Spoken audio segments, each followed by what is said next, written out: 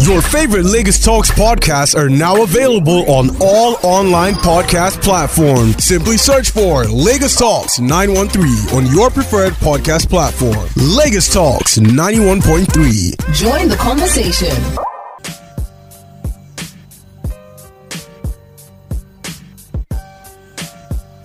Welcome. It is State of the Nation on Lagos Talks 91.3 FM. My name is Michelle Ago. With me here is, Immanuel Odeyemi as usual, and one of the two usual suspects, Ayo. Hello, gentlemen. Good evening. Welcome to State of the Nation today. Good evening. Very good evening to you, Michelle. Good evening, Ayo. Glad to have you guys on the show as usual. And good evening to all of our listeners from wherever they are. Yeah. And welcome you once again to State of the Nation live on Lagos Talks 91.3. Once again, my name is Immanuel Odeyemi, and I welcome you to State of the Nation. All right. Now, we'll be looking at the biggest stories in the news today, and Immanuel Odeyemi will be reading us these very interesting stories, and we'll be taking a critical look at them, giving you the day's analysis on the stories, and you out there can be a part of the show by simply calling the studio lines 0809-1913-913, 0809-222-0913, or 0809-234-5913. Better yet, you can tweet at Lagos Talks 913. Use the hashtag SOTN to join in the conversation. Emmanuel?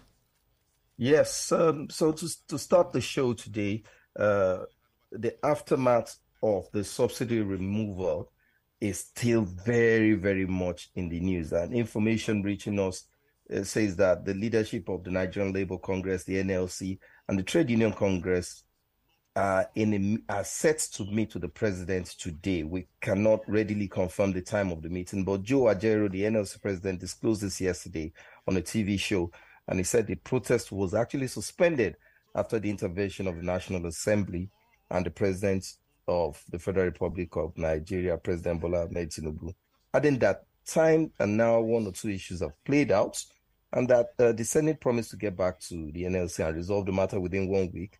And just yesterday, there was a notice from them inviting the NLC for a meeting today, Tuesday. So that's basically the information. Now, very quickly, does this look like a good development with the president accepting to meet the NLC in person?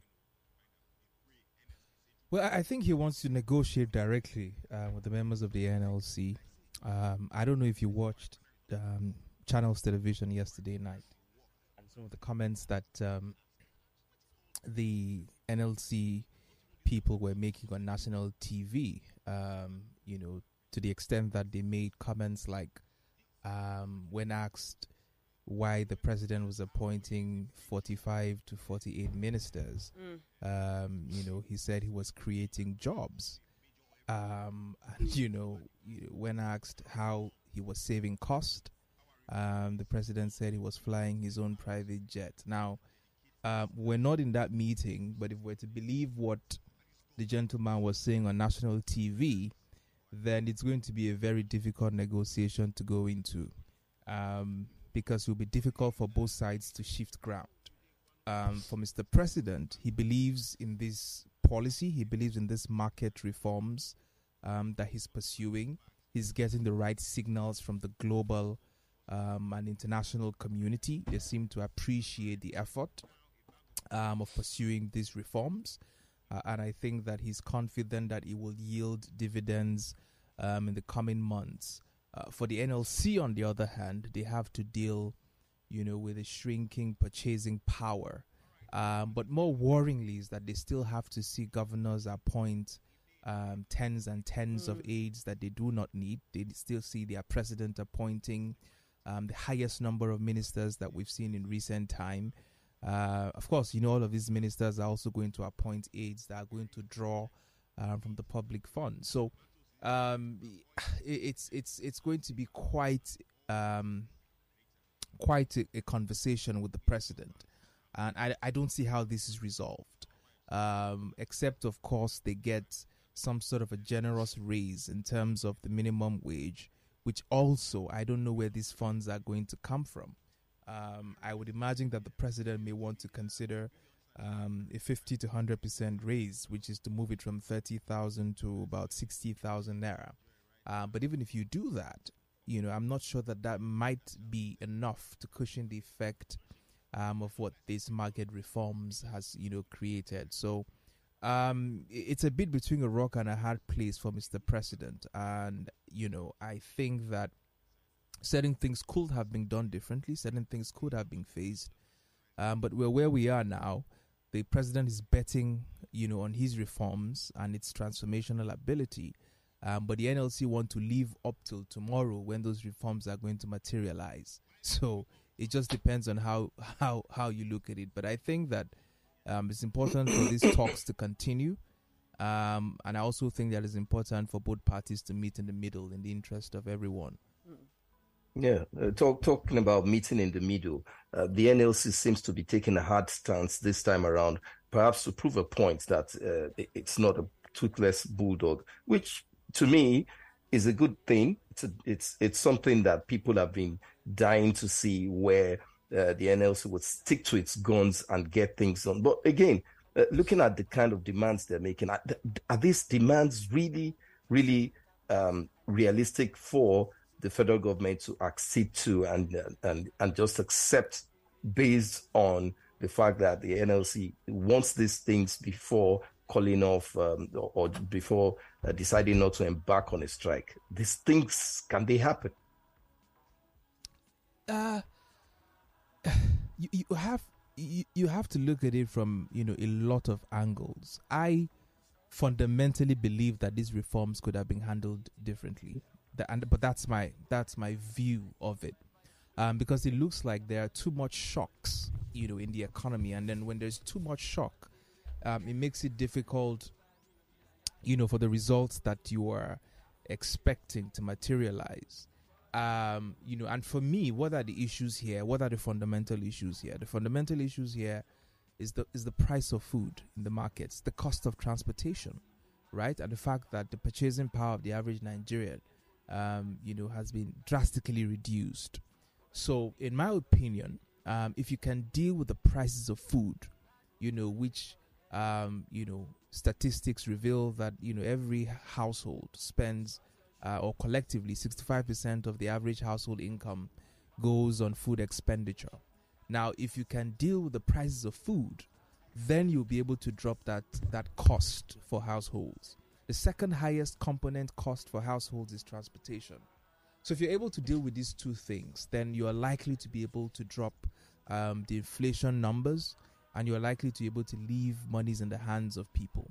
So how do you deal with that? And that's one plan that we have not seen clearly being addressed. I know that they talk about some food security plan. We've not seen movements in that regard. Of course, there's no Minister of Agriculture as we speak. Some states haven't even appointed commissioners for agriculture. So there's hardly any coordination between the federal government and the state governments in terms of agriculture, in pursuit of food security in that regard. So nothing has happened in that instance. And, if you read the papers, there are still attacks happening in Plateau State. There are still attacks happening in Benue State. So farmers are still not able to produce at the level that they should produce. So a lot of factors have to go into lowering food and transportation prices.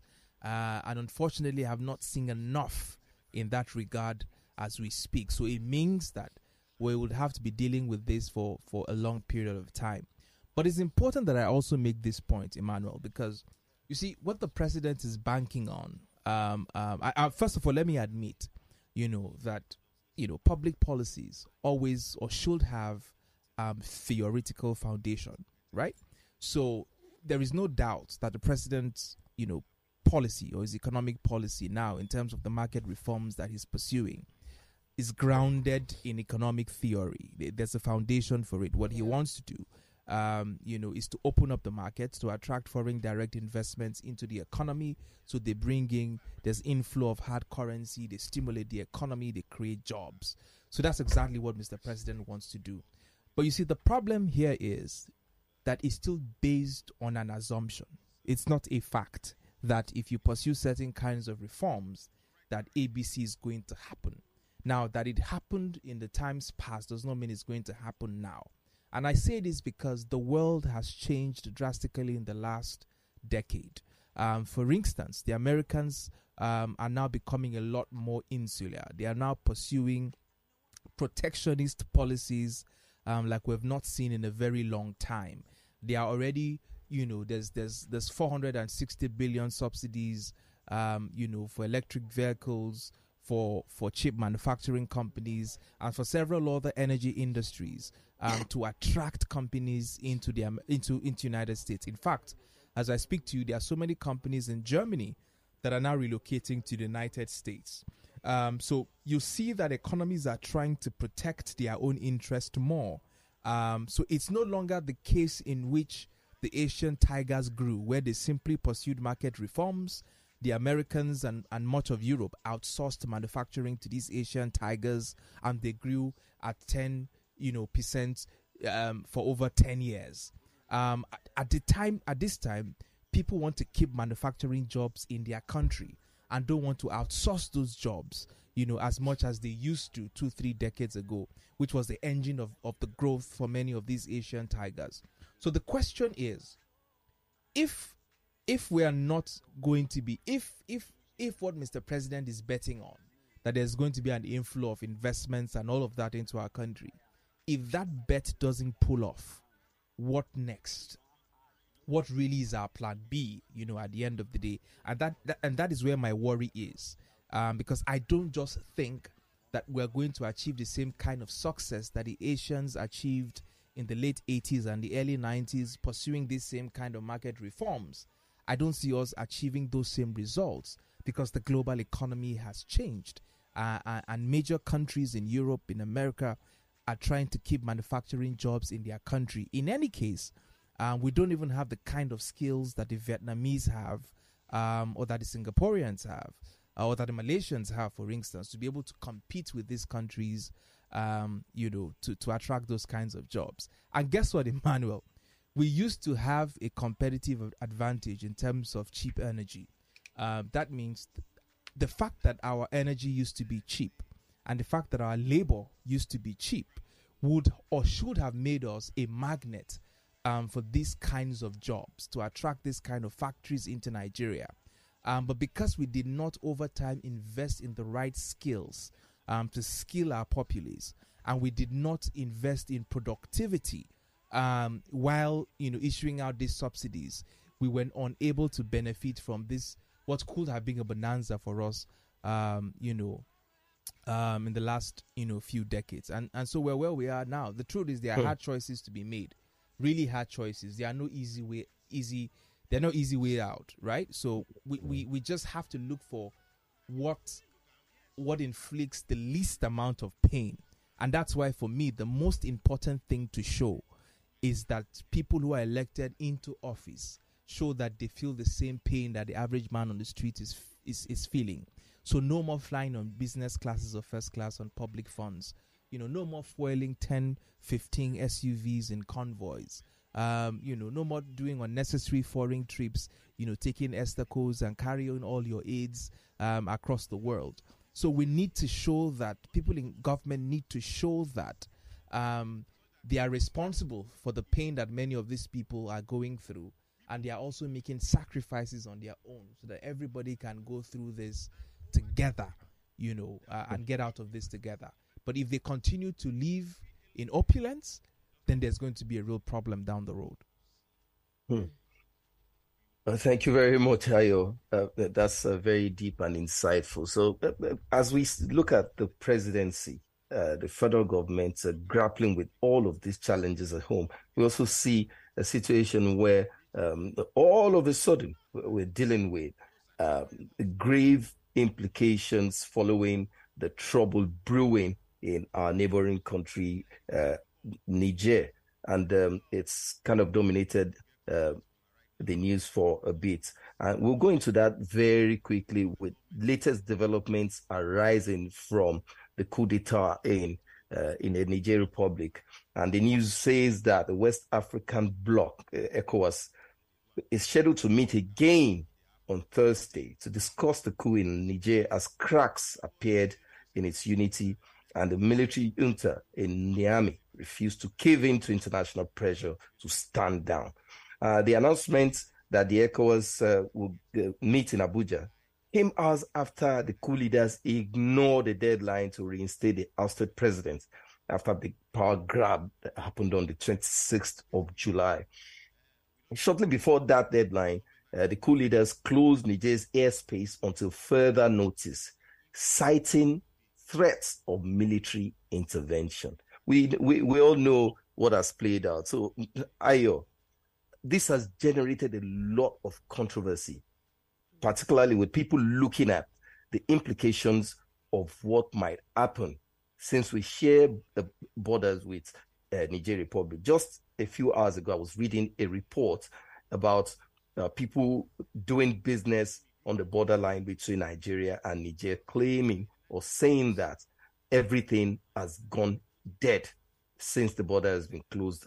People are actually out of jobs and there's nothing to fall back on. This is just one out of many implications of military intervention that the ECOWAS, under the leadership of our own president, threatened to inflict on Niger. And all of these and many more things that have played out.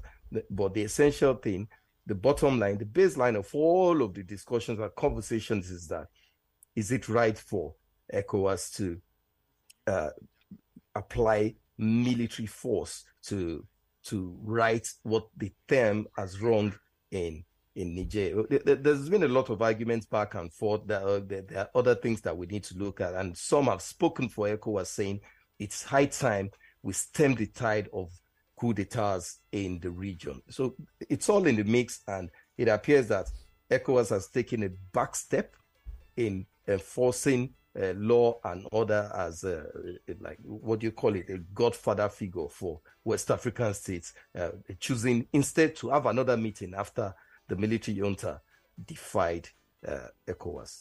Ayo. So, I mean, I think that President Bola Ahmed Tinubu would wish that the kind of challenges he's confronted with were the kind of challenges Buhari was confronted with in 2015. Because, I mean, the challenges confronting Asiwaju are challenges where there are no easy answers. There are no straightforward decisions to be made. And one has to think deeply, very deeply about the decisions that you make. In the case of Niger, I think that the pronouncements were a bit hasty. I understand that on the one hand, Niger, of course, was the last country in the Sahel that was still a democracy before it was taken over by the coup. So I guess that the ECOWAS were a bit hasty to make certain kinds of pronouncements in their bid to denounce the coup and to restore democracy in Niger Republic. And I say this because I think that they should have led with diplomacy first. And, herein lies some of my issues, Immanuel. And it just occurred to me that how is it possible that there is a coup or there's a diplomatic problem, let me put it that way, in Niger Republic, and there aren't top diplomats that, we can lean on, to be able to engage the junta in Niger Republic. There aren't diplomats, or as we have seen, there probably might be, but we haven't seen any prominent ones, who are engaging the rank and file in Niger Republic to be able to draw them, to a conversation table at the end of the day. So it tells me again that that's a consequence of a weakened foreign policy approach in quite a while on Nigeria's part. That we haven't taken regional leadership very, very seriously. And I in particular have written about this severally in times past, that especially in the Sahel, Nigeria has not played the kind of role that it should be playing, even though we are impacted, by the socioeconomic realities in the Sahel. One thing you must also realize is that the Sahel region has the lowest Human Development Index in the world. They are the poorest countries in the entire world. Poverty, is ravaging there. There's unemployment. There's a high youthful population. And, it's even worse because our borders are very accessible, right? So I'd always argued that Nigeria needed a clear foreign policy, even though it was on a regional level, especially in the Sahel, to be able to engage these countries and deal with what could be a threat to our national security. Unfortunately, I haven't seen that played out, in recent times. So there are two things here. You've heard former President Buhari say consistently, in fact, one of the last statements he made while leaving office was that if we, trouble him too much in Nigeria, he's going to go to Niger to go and rest. So what does that tell you? That tells you that there is a sort of brotherhood between many parts of northern Nigeria with Niger Republic. So it makes it very difficult, for you to lead any kind of military intervention in that part of the country because of the impact that it would have on northern Nigeria, for instance. Of course, we're talking about food security now. We're talking about the price of food in Nigeria. If we pursue or allow or lead a military action in Niger, you have no idea the kind of impact that would have on the cost of food, especially across northern Nigeria, which will have a reverberating effect on the cost of food, across the country. So on all angles, and I must say that I do not actually think that the president wants to pursue a military action in Niger Republic. I just don't think so. That I don't think so either. In my hearts of hearts, I don't think Asiwaju is one person who wants to. I know that he has, a disdain for coups and for military governments, having gone through what he went through under the Abacha regime. But I just don't see him as somebody who wants to just take military action in another country. I think they want to put pressure on the Nigerian government and to ensure that they restore their democratically elected government. But the lesson here, actually, as it did happen in Mali, in Burkina Faso, in Chad, and as we're seeing here in Niger, is that the only antidote to coups in many parts of Africa is a democratic government that delivers the dividends of democracy to its people. If people do not prosper, if people do not see themselves climb the social ladder, if their lives do not improve, if the young people in those countries don't find jobs, they become disillusioned, and democracy is just another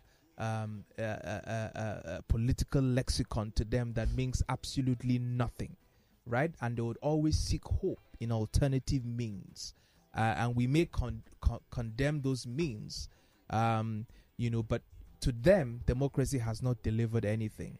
And so if we as a country also want to play a big brother role in the continent, we also must show that democracy actually produces results. And so we must be able to show our neighbors that this democracy has created millions of jobs for our people. This democracy has ensured that we've dealt with corruption and drawn it to the barest minimum. We must show that this democracy has provided strong national security for our country. That's the way that we can play a continental big brother role. So until we do that, I just don't see how we can find the bully pulpit to be able to nudge them into accepting or into restoring, the ousted, democratically elected, president. And there's a legitimacy problem with many members of ECOWAS, as it was pointed by the junta, that you have some countries where you are defining the constitution and exceeding the term limits, and winning elections with 98%, and you're calling that a democracy. So I think that there has to be an introspection for many countries in Africa to also look at what they are describing as democracies, which are actually anocracies, to ensure that they begin to play by the book.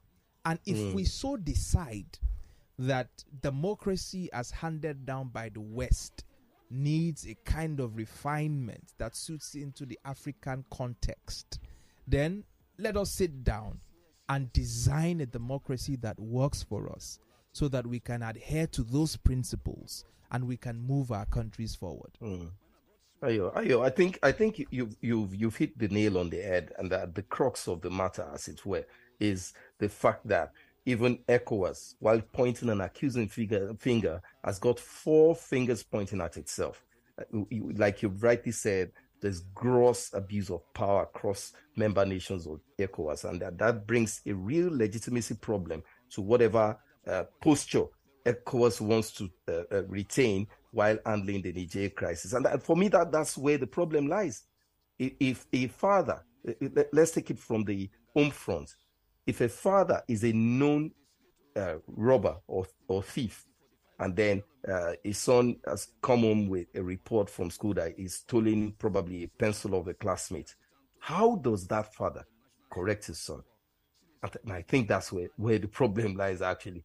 So hopefully we see where the crown lies heavy on the head of President Bola Ahmed Tinubu. And for the life of me, I do not envy him. I just don't know how ECOWAS wants to play this out without looking like a weakling, and at the same time doing what it's supposed to do by setting member states right. But we keep our fingers crossed and hope for the best in the resolution of the crisis in Niger. All right, back home in Nigeria again, we've not seen the last of the problem with the Federal Character Commission. Now, what is in the news is that Haruna Kolo, an ex-aide to the chairperson of the Federal Character Commission, Muhiba Dankaka, has confessed to selling federal employment slots to job seekers at the directives of his former boss. Kolo made the confession on Monday while testifying before the House of Reps ad hoc committee investigating job racketeering at ministries, departments, and agencies. In his testimony, he alleged that Ms. Dankaka set up a job racketeering ring collecting money from job seekers. The details are very messy. And he also stated, which for me is a very important part of his testimony, that to avoid digital trails, Mrs. Dankaka insisted on cash transactions only. And on the allegations of job racketeering, the FCC chairman, in his own words now, Ayo, Kolo said, the FCC chairman instructed me to liaise with one Mr. Shehu, who is a personal driver and PA to the Taraba State Commissioner. As a desk officer, I'm responsible to take whoever is employed to IPPIS for capturing. No one can go there without a letter from the chairman or human resource officer of FCC. When she came, she wrote a letter to the Accountant General instructing that no letter from FCC should be honored except she signs the letter. So whenever there was a new employment, she signs, gives to me, and I take to the Accountant General's office for capturing. Shehu is the one that I brought those who paid monies to my account for the job. Some paid 1 million naira, others paid 1.5 million, all to my personal account, my EcoBank account. She asked me to give cash to her, which I did through POS, so there's no evidence of transfer or anything. That's the testimony from Kolo. And it goes on, it's a very long report here I'm taking from Premium Time. So basically, Ms. Dankaka is facing allegations of corruption, nepotism, and high-headedness in the handling of the commission. Most of the allegations are coming from commissioners in the commission. Now, there's a new development. I was hoping I could do a voice report on that, but unfortunately, I don't have it here with me. Mrs. Dankaka has reacted to this, denying all of the allegations and turning the story around to say that she came into the FCC as chairperson to right all of the wrongs. And in the video I saw while she was giving her testimony, she claimed that she had made money before becoming the chairman of the FCC, and then had established a very vibrant grains business with rice business, I think she said. And then she had no cause to engage in all of these unwholesome activities that have been credited to her. And also, she said that she had identified corruption with details. And she claimed to have documents as well. And that because she didn't know she was going to be summoned at the time that she was, she would have brought the documents to the table for everyone to see. And she gave a lengthy explanation of how it was evil fighting against her because she had tried to stop all of the corrupt practices in the FCC. So it's a conundrum that we are faced with. But if you ask me, Ayo, my takeaway on this is that this is not new. We've heard stories of the sale of federal employment jobs for years and years, and nothing has ever been done across all of the MDAs. But for the first time, this looks like a different turn because there's a spotlight being shined on this particular issue. But we wait to see how it goes. So, Ayo, what do you make of this? I mean, you saw the show of shame on national TV. And it's not the first time we see public officials embarrass themselves and embarrass this country at the same time. And you wonder when these things would stop. Because first and foremost, we saw the woman swearing with everything that she knew, the Holy Quran, and swore several times that she had nothing to do with any corruption, and that it was the senior directors or commissioners, as she called them, who were always forcing her or compelling her, to indulge in corrupt practices. And because she didn't play along, they are trying to victimize her. And so it was shocking for us to also see that, somebody who works with her, came out to make all of these damning allegations. I think for me, what I would like to see is that this is taken up by the police and treated like a criminal matter, or at least taken up by the EFCC, and that it's it's investigated, and if found culpable, people are prosecuted. But whether I have hopes that would happen is a different kettle of fish. We saw what played out with the NDDC in the last administration. We saw the numbers that were being bandied out in the public that people could not defend. We saw how embarrassing those numbers were. We saw the allegations of corruption and counter-corruption. And unfortunately, as you know, nothing came of that, public inquiry. So I'm not optimistic that anything would come out of this. I'm just embarrassed that we have individuals who continue to embarrass not just themselves, but as our country as a whole. And, how is anybody in the world going to respect a Nigerian when public officials continue to conduct themselves in this embarrassing manner, and continue to wash their dirty laundry, in the public like this? So I think we have to sit up, as a country. We have to decide if we want to live by the rule of law, or if we want to live in a barbaric society without laws, without regard for due process. We just have to make that decision, as a country. Unfortunately, it would seem that a lot of people have submitted to these tendencies and have viewed it now as a way of life, and as a way of making social advancements, and that's a sad place that we found ourselves in this country. And I really don't know how we get out of this mess that we found ourselves, because as we're speaking now, I can assure you, if this is the kind of movie that we've watched before, nothing is going to happen. You hear somebody was being suspended, and if at all, and that's going to be the end of the story. We just simply move on to other things. I mean, we're also now guilty of these things. I'm sure that until the senator yesterday at the screening raised the fact that 58 billion was expended on these so-called 774 jobs that were supposed to be created in these local governments, that was to be supervised by Festus Keyamo. Many of us had forgotten that there was an initiative like that, right? So that's the problem that we face, that monies are appropriated. Sometimes these monies are spent and questions aren't asked. right? I just don't know what kind of country we are, truthfully, Emmanuel. I don't know what kind of people we are. I just don't know. Maybe it's the fact that we're so deeply religious in a funny way. Maybe it's the air that we breathe or the water that we drink, but we're just so tolerant of abuse of processes. We are so tolerant of corruption. We're so tolerant of sneaky people. It's embarrassing. The kind of people who were screened, and some of the people who escaped screening. I'm sure democracies across the world would wonder, what kind of people we are, as a country. Yeah.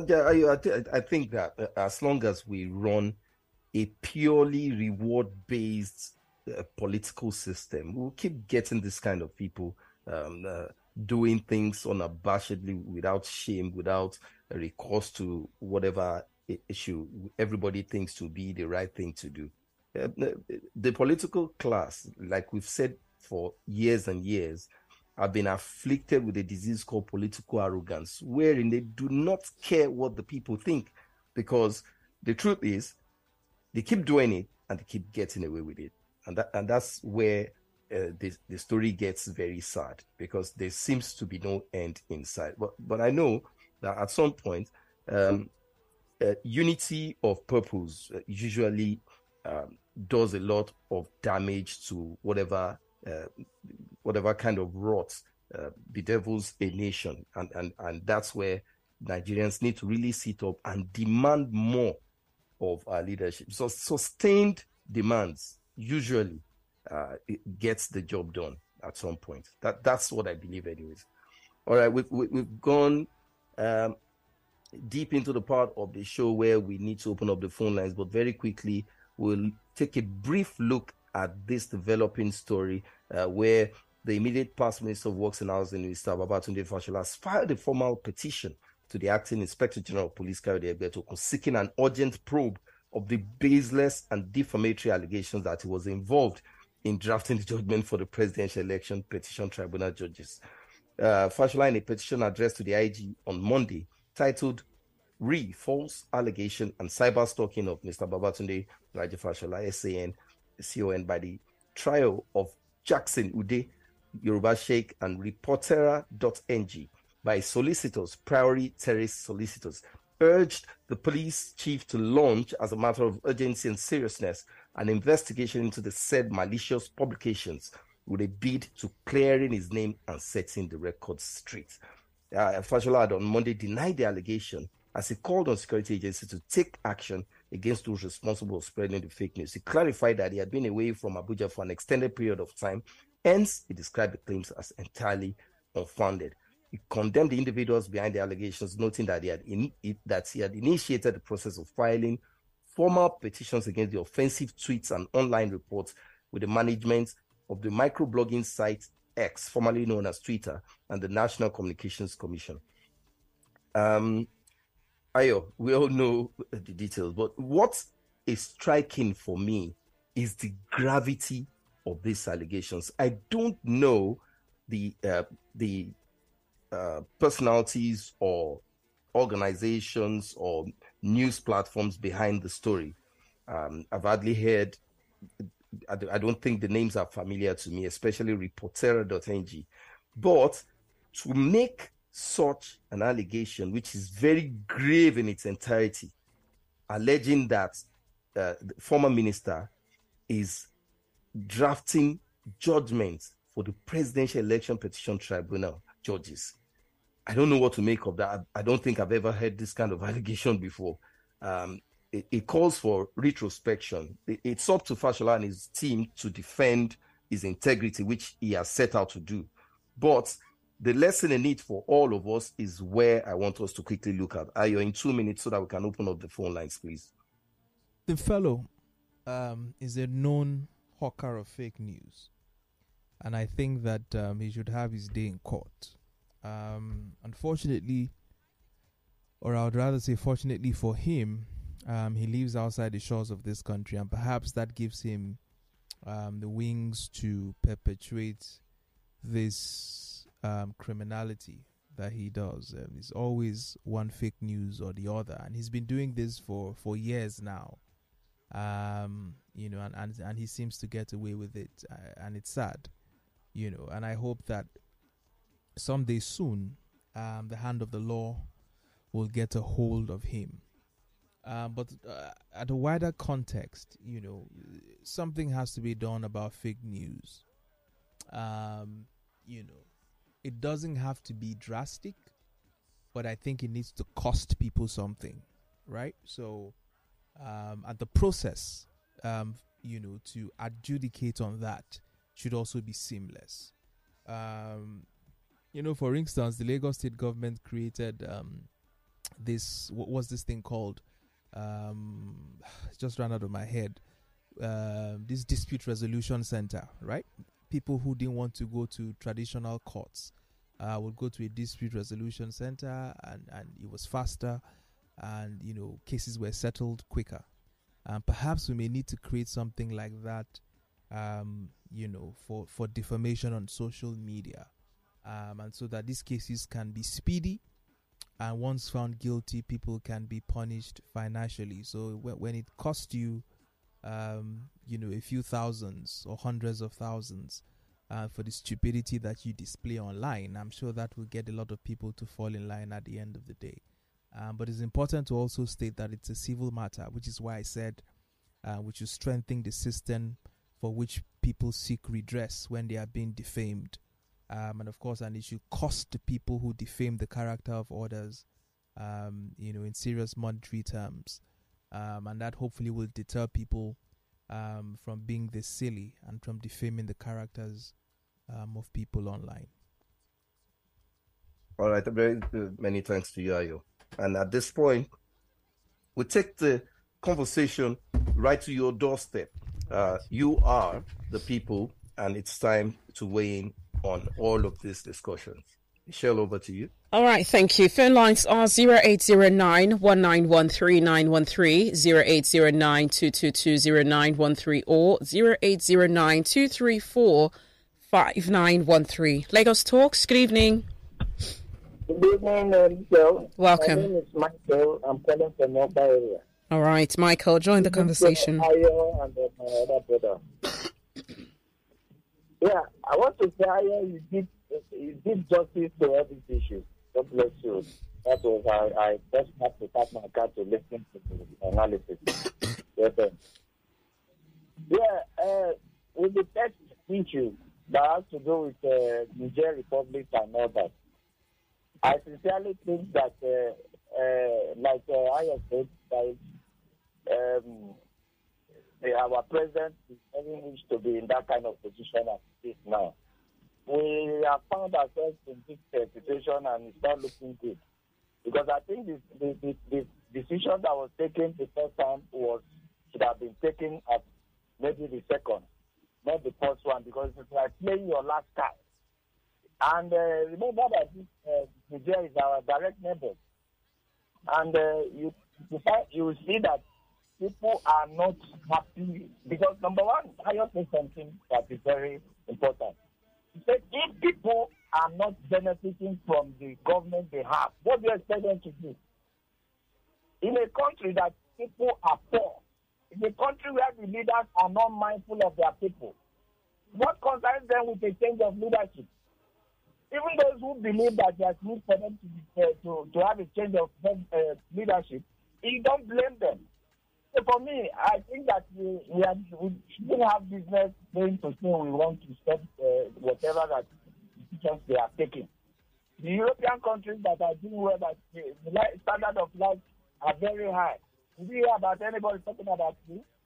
So let us have a stable and economic viable countries around Africa. Before we begin to talk, we are going to stop anybody. Meanwhile, it is their national issue. It doesn't have to do with us. Then, in the issue of that other woman that I just didn't see her coming out of it, because as far as I'm concerned, things like this have been going on in this country. So it's not a new thing for me. Thank you. All right. Thank you. Lagos Talks, good evening. Lagos Talks. Hello, good evening. Welcome. What's your name? Where are you calling from? I am Chukuna, calling from Ejibo area. All right, please go ahead. Yeah, good evening, Mr. Immanuel. Good evening, Mr. Ayo. Good evening. Yeah, Mr. For me, since I become politically aware in this country, I found out that every successive government tends to be worse than the previous one. So I have resigned my faith. So whatever is happening in this country, I don't care anymore. I have issue with my spiritual leader. He was asking us to pray for Nigeria. People have other things to do with their life other than to pray for people that don't care. People will come to office and tell you that they have made their money before coming to office. So what are they looking for in the office? So they should go and enjoy their money. Our president told us before the election that it is his turn. So we should allow this guy do his turn and go away. And that person's turn will come. Nothing will come out of this Nigeria thing. These allegations, nothing will come out. We have had several of them. So it's business as usual. So, all right, thank you. Let's take more calls. Lagos Talks, good evening. Good evening, Michelle. Welcome. What's your name? Where are you calling from? Good evening. And Ayo. All right. Michelle, if Nigeria is a country that works, after that allegation from that man to that woman, do you think she was able to defend herself and she forgot that document?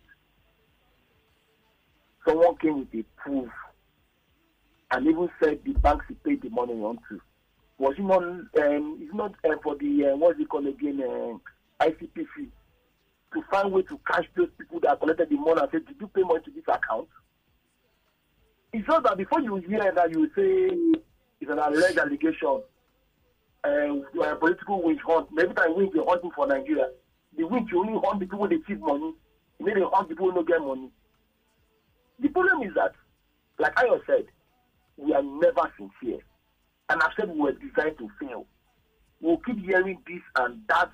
Before you know this government will come and go, nothing will happen to those that so even the person that got play, that painted it, that painted money, where is the person by now? Keep giving an excuse. Anyway, I don't blame myself. Now go to Nigeria. Now I will get caught with PS with court. Thank you. All right, thank you. Oh, well, we'll take a few more calls before we wrap it up. 015150913, 015150913. You can also call 0809-1913913, 0809-222-0913, or 0809-234-5913. And yes, you can tweet at Lagos Talks 913. That is at Lagos Talks 913 to join in the conversation. All right, thank you. It's a message here from Senator Lade Domain. You're saying, are you making sense on Lagos Talks right now? All right, thank you. Lagos Talks, good evening.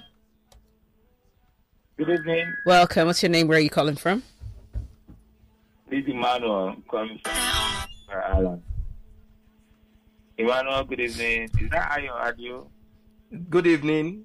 Good evening. Yes, good evening.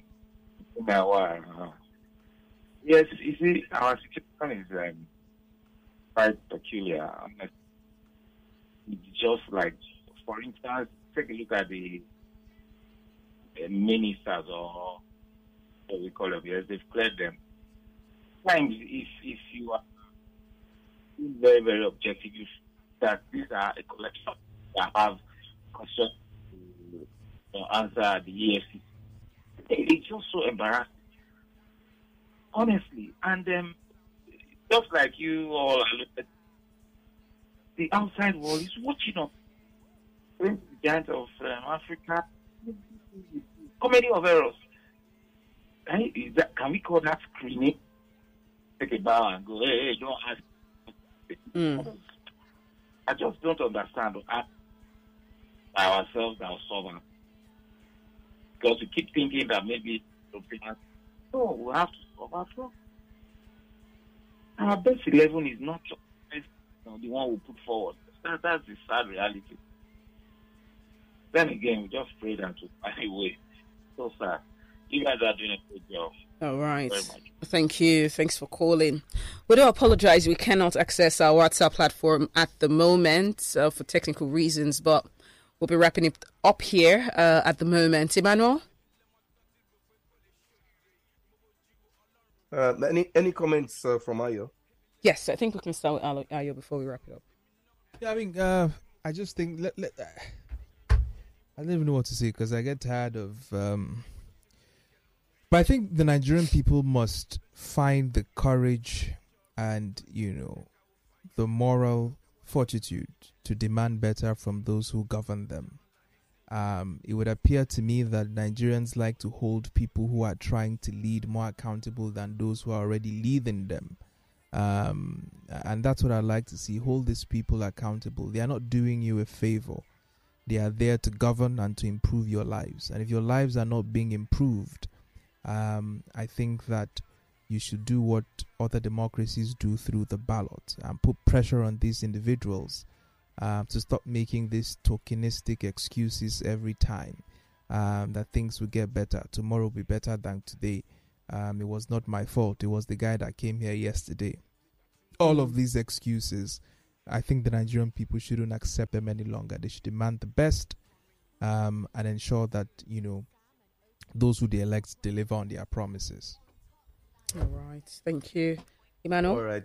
Thank you, Ayo. And I will just close with a very short message, which is the need for us to understand the concept of focused criticism. We need to rise above all the things that divide us.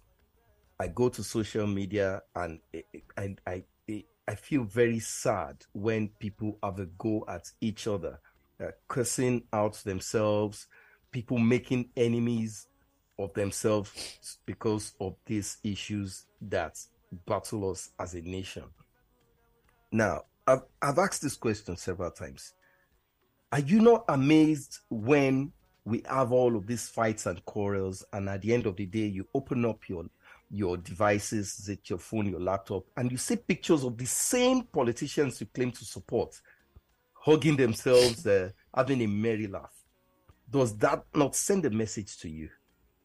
Nigerians must rise above all of these divisions and come together in unison to ask for the basic things. Leave aside all the sentiments, leave aside all of the passions, and let us focus on a trajectory to get a better life, because that is the only thing we are asking for from our leaders.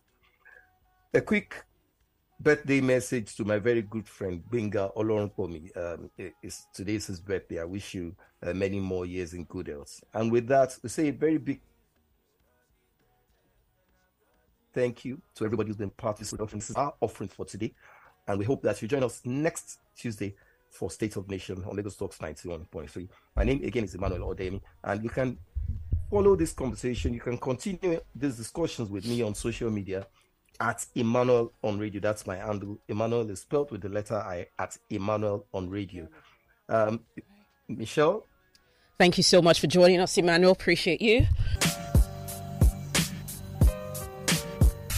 Your favorite Lagos Talks podcasts are now available on all online podcast platforms. Simply search for Lagos Talks 913 on your preferred podcast platform. Lagos Talks 91.3. Join the conversation.